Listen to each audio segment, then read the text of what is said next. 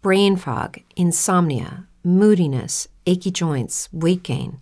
Maybe you're thinking they're all just part of getting older, or that's what your doctor tells you. But MIDI Health understands that for women over 40, they can all be connected. Hormonal changes that happen during perimenopause and menopause are at the root of dozens of symptoms women experience, not just hot flashes. MIDI specializes in compassionate care for women in menopause. Their solutions are safe, effective, and FDA approved. Plus, they're covered by insurance. A convenient telehealth visit with a MIDI clinician can be your first step to getting personalized care. They'll tailor a treatment plan for your symptoms and health history so you can get back to feeling great. 91% of MIDI patients get relief from symptoms within just 2 months. When your body changes, your care should too. Book your virtual visit today at joinmidi.com. That's joinmidi.com.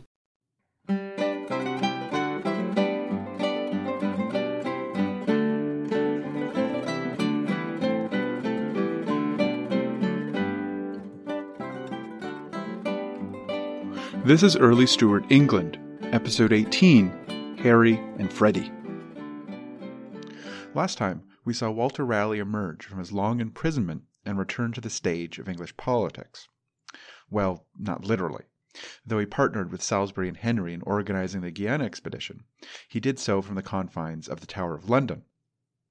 But Raleigh's ability to draw prominent political figures into his scheming was due to a shift in the prevailing winds of English foreign policy.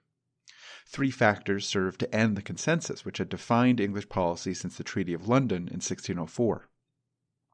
Firstly, events on the continent over 1609-1610 served to alter the playing board James had spent his evenings ruminating over.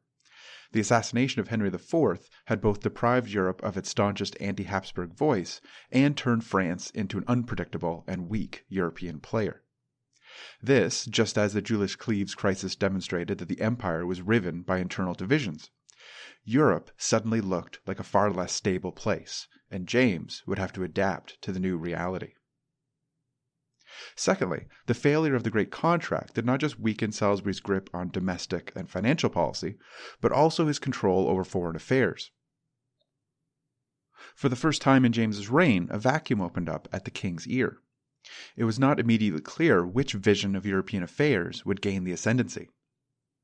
The Howards, led by the Earl of Northampton, saw closer relations with Spain as the best path forward. The marriage of Prince Henry to the Infanta Anna, which had been bandied about in 1604, now made even more sense. Together, Spain and England were ideally positioned to influence the Catholic and Protestant factions within the empire and Europe more generally.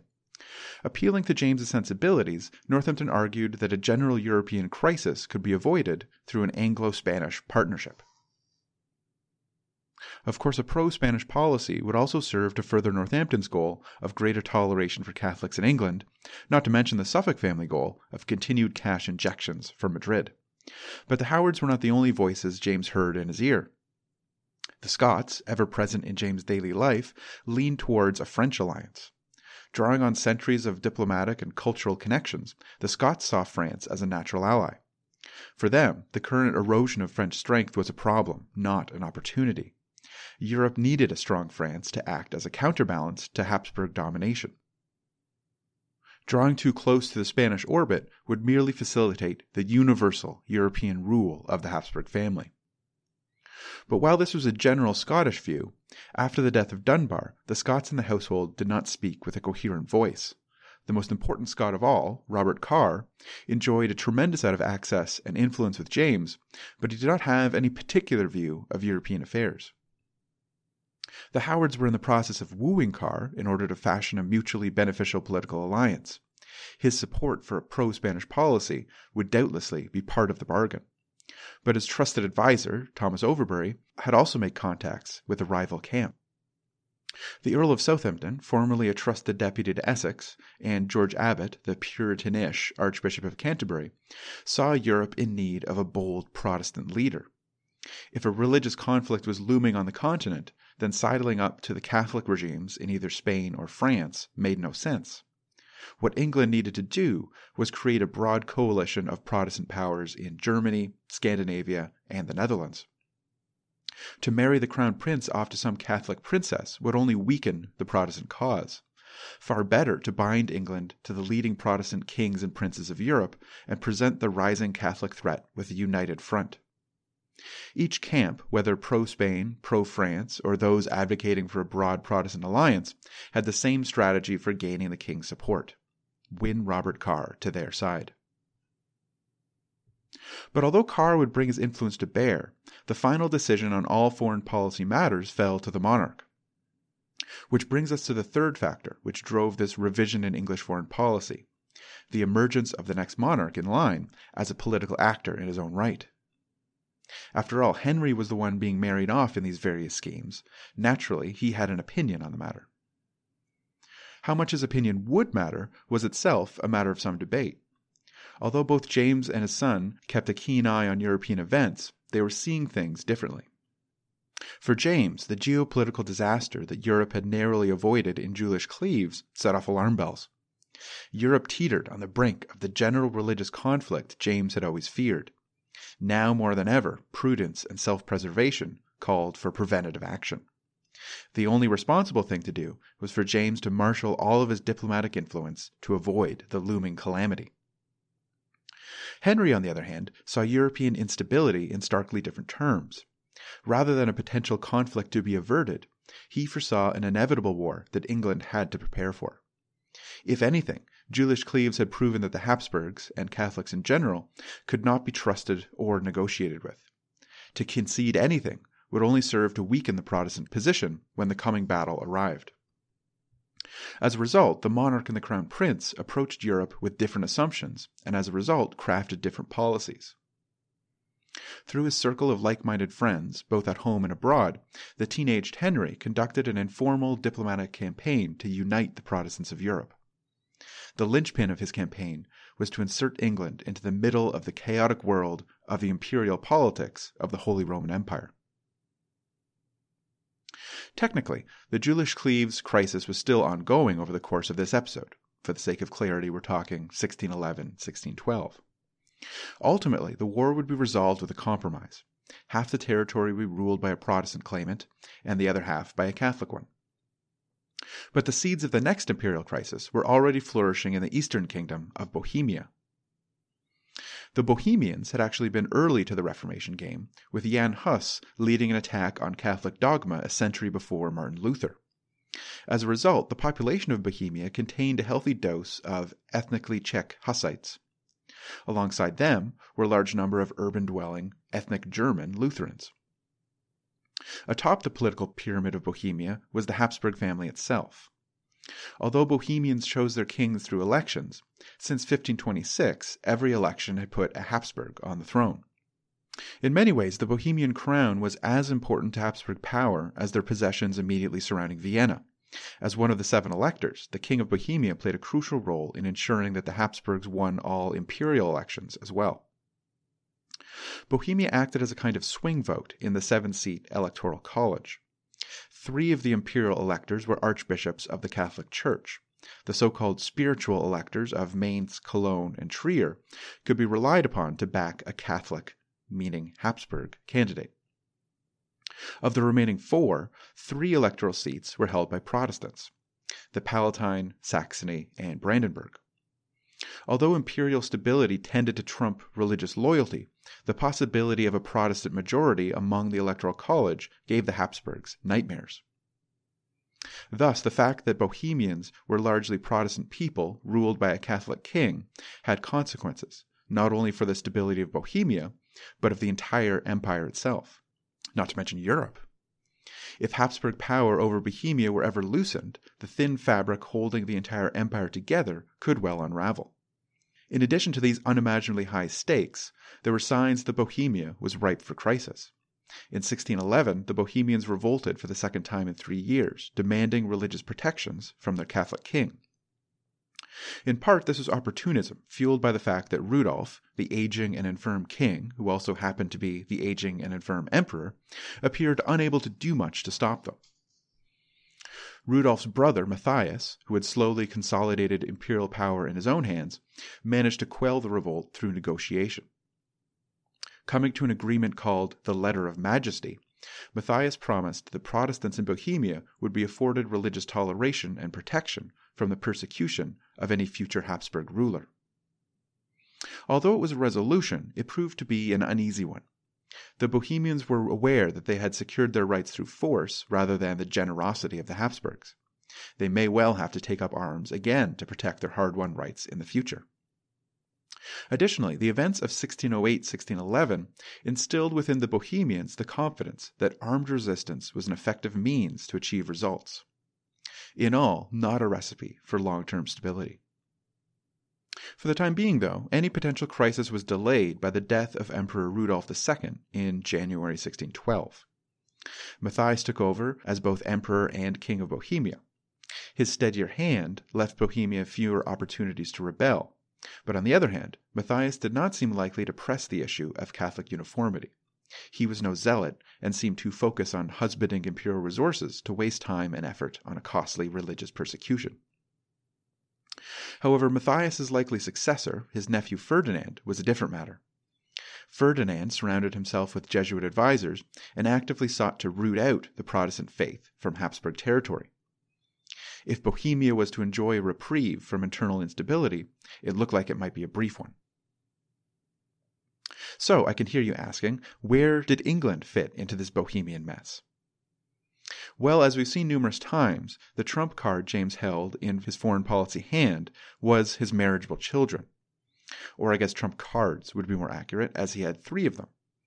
As the younger son, Charles wasn't much of a catch at this point, but in addition to Henry, James also had his daughter Elizabeth to place on the European market. James's grand design was to marry Elizabeth to a Protestant prince, thereby positioning England as a major player on that side in the great European divide. Then, Henry would marry one of the great Catholic dynasties, either a French, Spanish, or imperial bride. Henry liked the first part of that plan, but was not so enthusiastic about the second. But when it came to Elizabeth's future, the king and prince were on the same page. Henry would worry about his role in this grand strategy later. As James and Henry scoured Europe for a Protestant prince, both worthy of Elizabeth and influential enough to be of use diplomatically, they landed on a man we've already met. Frederick V, Elector of the Palatine, was one of the 3 Protestant members of the Imperial Electoral College. In the winter of 1611-1612, he was 15, the same age as Elizabeth. In fact, she was just a week older than him. More importantly, Frederick led the Protestant Union, the coalition of Protestant princes within the empire that his father had founded in 1608. As a young man with influence among the Protestants of Germany, he suited James's requirements, and as a vigorous supporter of the Protestant cause, he suited Henry's. Brain fog, insomnia, moodiness, weight gain. Maybe you think they're just part of getting older, but MIDI Health understands that for women over 40, they can all connect to menopause. It's at the root of dozens of symptoms we experience, not just hot flashes. MIDI clinicians are menopause experts, offering safe, effective, FDA-approved solutions covered by insurance. 91% of MIDI patients get relief from symptoms within just 2 months. Book your virtual visit today at joinmidi.com. I mentioned at the conclusion of episode 14, Assassination, that Henry and Frederick were like-minded young men.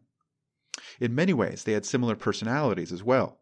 Like Henry, Frederick excelled in martial and athletic pursuits. They were both charismatic figures, even as teenagers inspiring, admiring followers. They were also both patrons of the arts, though neither had much of a reputation as a scholar themselves. Artists and intellectuals flocked to Frederick's capital of Heidelberg, which boasted one of the most prestigious universities in Europe. Both young men also took their faith very seriously, though neither was really a deep-thinking theologian. Neither was Frederick a bigoted crusader. Although Calvinist, Frederick found it easy to work with the sizable Lutheran minority within his own kingdom, as well as the Lutheran princes of the empire. Nor, despite his leadership of the Protestant Union, did Frederick go out of his way to persecute Catholics. Instead, the religion which shaped the politics of the 2 men was much more personal than that. Both shared a sense of providence, that God had placed them in this precise time and place for a specific purpose, and that purpose was to lead the forces of the godly in the coming Armageddon of religious conflict in Europe. As you can imagine, having such young men at the center of European affairs did not bode well for international stability. In other words, Frederick was exactly the kind of brother-in-law Henry was looking for. The Palatine Match became Henry's first major policy initiative, and he played an active role in establishing contacts on the continent and hammering out the details. Riding parallel to the marriage was a military alliance, and this was formalized in April 1612, with England officially aligning itself with the Protestant Union. In doing so, James and Frederick were making a profound statement about what the Protestant Union actually was. Since its inception in 1608, there had been some debate within the imperial Protestant community. More moderate Protestants argued that the goals of the Union were imperial stability. The best way to protect Protestant interests in the empire was to secure that there was a powerful emperor capable of acting as a neutral arbiter over disputes within the empire. As a result, membership in the Union should be restricted to members of the empire. To draw in outside support would undermine the imperial constitution. Frederick, on the other hand, saw the Union as part of a larger European Protestant community. Although he too sought to defend the imperial constitution, he increasingly saw the Habsburg emperors as the main threat to the empire. Enlisting broad European support would strengthen the Union's ability to achieve its goals. The English alliance acted as an unmistakable signal that Frederick's vision now defined the Protestant Union. But, while English support strengthened the Union, it simultaneously weakened it, as some of the Protestant princes, most notably the Elector of Saxony, began to see the Union as a threat to imperial stability, and so refused all invitations to join. But as ominous as that sounds, for now, Henry had a royal wedding to plan. As he had quickly established himself as the cultural leader in the kingdom, Henry set about planning the festivities surrounding the arrival of Frederick in the summer of 1612. Having imported artists from Italy, a hydraulic engineer from France, not to mention promoting homegrown talent like Inigo Jones, Henry planned to outdo the year-long celebrations which had marked his installation as Prince of Wales in 1610. But before we get to the celebrations, we'll have to make a somber aside here, because on the 24th of May, as preparations in London were ongoing, Robert Cecil, the Earl of Salisbury, died. Despite being at the center of political events for more than 20 years, he was only 49 years old. Salisbury has largely disappeared from our narrative since the failure of the Great Contract, though that likely overstates the completeness of his fall. While he had been forced to compete with men like Northampton and Carr atop the political pyramid, he hadn't been banished to obscurity. In fact, he had made a resurgence of sorts in the summer of 1611. But failing health and the shifting political landscape kept him from his old heights. In December 1611, his personal physician discovered 2 large tumors. Lancelot Andrewes and Richard Neile attended to him, their friendships embodying the political changes underfoot. Salisbury's fall from power neatly coincided with the rise of Abbot within the church. In the first decade of James's reign, Salisbury had dominated the political world, while the Bancroft-Andrewes-Neile circle had ruled the church. But new forces would be at play in the 1610s. But this would not merely be a cabinet shuffle, with new names stepping into familiar roles. Salisbury had overseen a remarkable period of stability, from the fall of Essex in 1601 to the fallout in the wake of the Great Contract in 1610. Salisbury had held a dominant position in English politics. The years following his death would be marked by factional infighting, in which men would rise and fall at an alarming pace. Not only did this disrupt the smooth operation of the kingdom's business, but it actively undermined the fragile political system. Battles between factions inevitably spilled over into public spaces, in particular Parliament. In the process, ideological and religious divisions were exploited and exacerbated to serve private ends. When, in the 1620s, a clear winner finally emerged from this period of instability, he presided over a much less unified, much less harmonious England. For now, though, the coming wedding pushed aside somber ruminations on Salisbury's death. On the 16th of October, Frederick arrived in London, marking a bold revision of England's place in European affairs. The groom and bride-to-be had both just turned 16, and their generous host, Henry, was all of 18. The trio represented not just England's participation in continental power politics, but the future of the English monarchy. But despite his minute planning, a sudden illness forced Henry away from the festivities just over a week after Frederick's arrival. The symbolic importance of the event had driven him to work through the discomfort, but eventually he proved too weak to be seen publicly. After a brief sojourn to his sickbed, Henry emerged on the 26th of October, well enough to play some cards with his younger brother Charles. But observers noted that he spoke strangely, with dead, sunk eyes. The next day, the prince was once again unable to rise from his bed. Henry had lobbied hard for the Palatine marriage. At his moment of triumph, which should have been the first of many successful initiatives in his long career, Henry died. On the 6th of November, a case of what was probably typhoid did him in. In a short time, Henry had become an immensely popular prince, in part because he offered an outlet for political views which were not embraced by the king, but also due to his natural charisma and the cultural patronage which defined his household. His death crushed Queen Anne in particular, who later refused to view the ceremony which installed her other son, Charles, as Prince of Wales, for fear that her emotions would get the best of her. Francis Bacon, who had worked with Henry during his brief political career, described the prince as an unknown quantity. He saw in the prince some things obscure and not to be discovered by the sagacity of any person, but only by time, which was denied him. In other words, we've landed on another what if. This is a big one, if for no other reason than Henry's death meant that Charles was now the king in waiting. As so much of what comes in the second half of our narrative will be driven by the personality and decisions of Charles, this is a significant fork in the road. Though as we'll see when we get to the mid-1620s, Charles's first steps into the political limelight look like they were taken right out of the Henry playbook. Ultimately, however, the two brothers were quite different.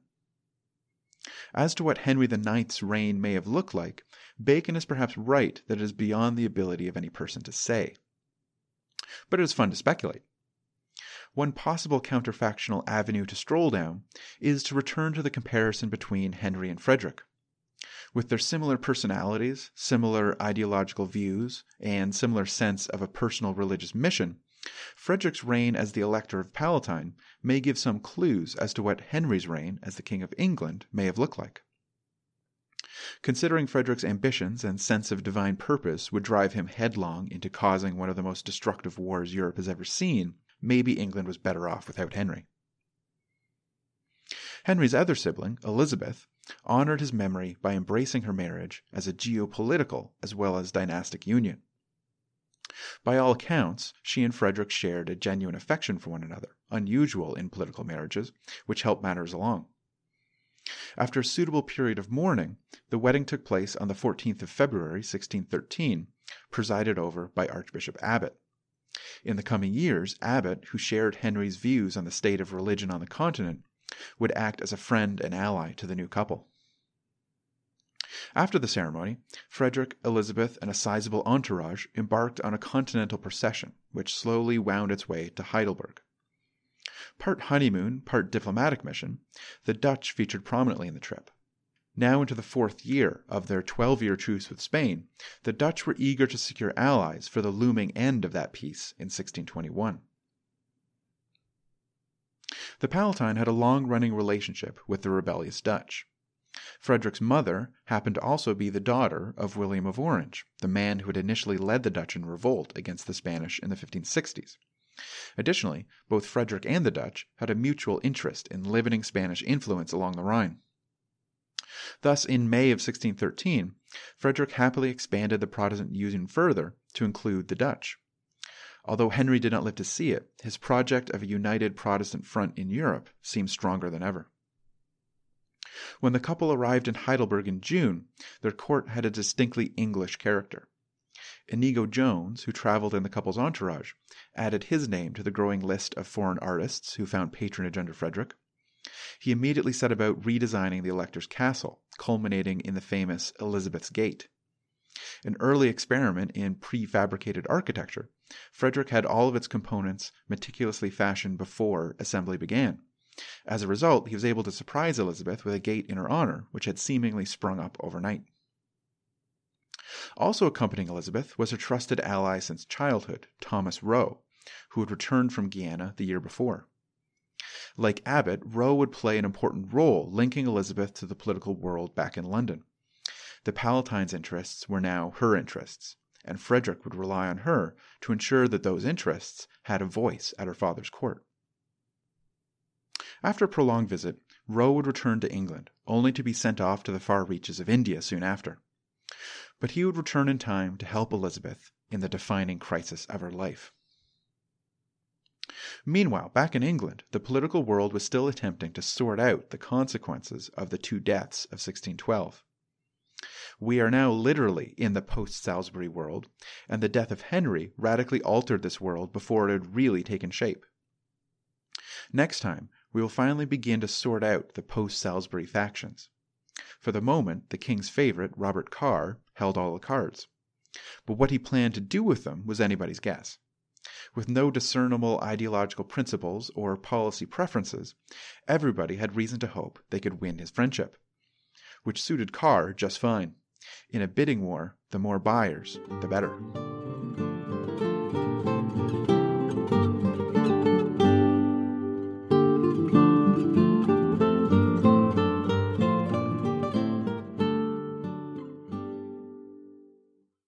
It's true that some things change as we get older.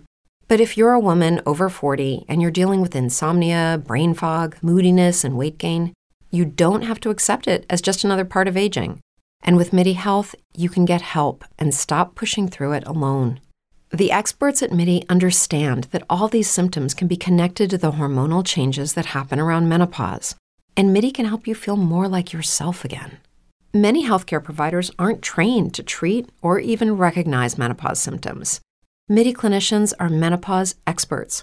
They're dedicated to providing safe, effective, FDA-approved solutions for dozens of hormonal symptoms, not just hot flashes. Most importantly, they're covered by insurance. 91% of MIDI patients get relief from symptoms within just 2 months. You deserve to feel great. Book your virtual visit today at joinmidi.com. That's joinmidi.com. Every day, we rise, challenging ourselves to work for what we believe in. At U.S. Border Patrol, protecting our borders is more than a job. It's a calling. Agents answer the call, working together to keep our country and communities safe. If you're ready for a new mission, join U.S. Border Patrol and go beyond. Learn more at cbp.gov/careers.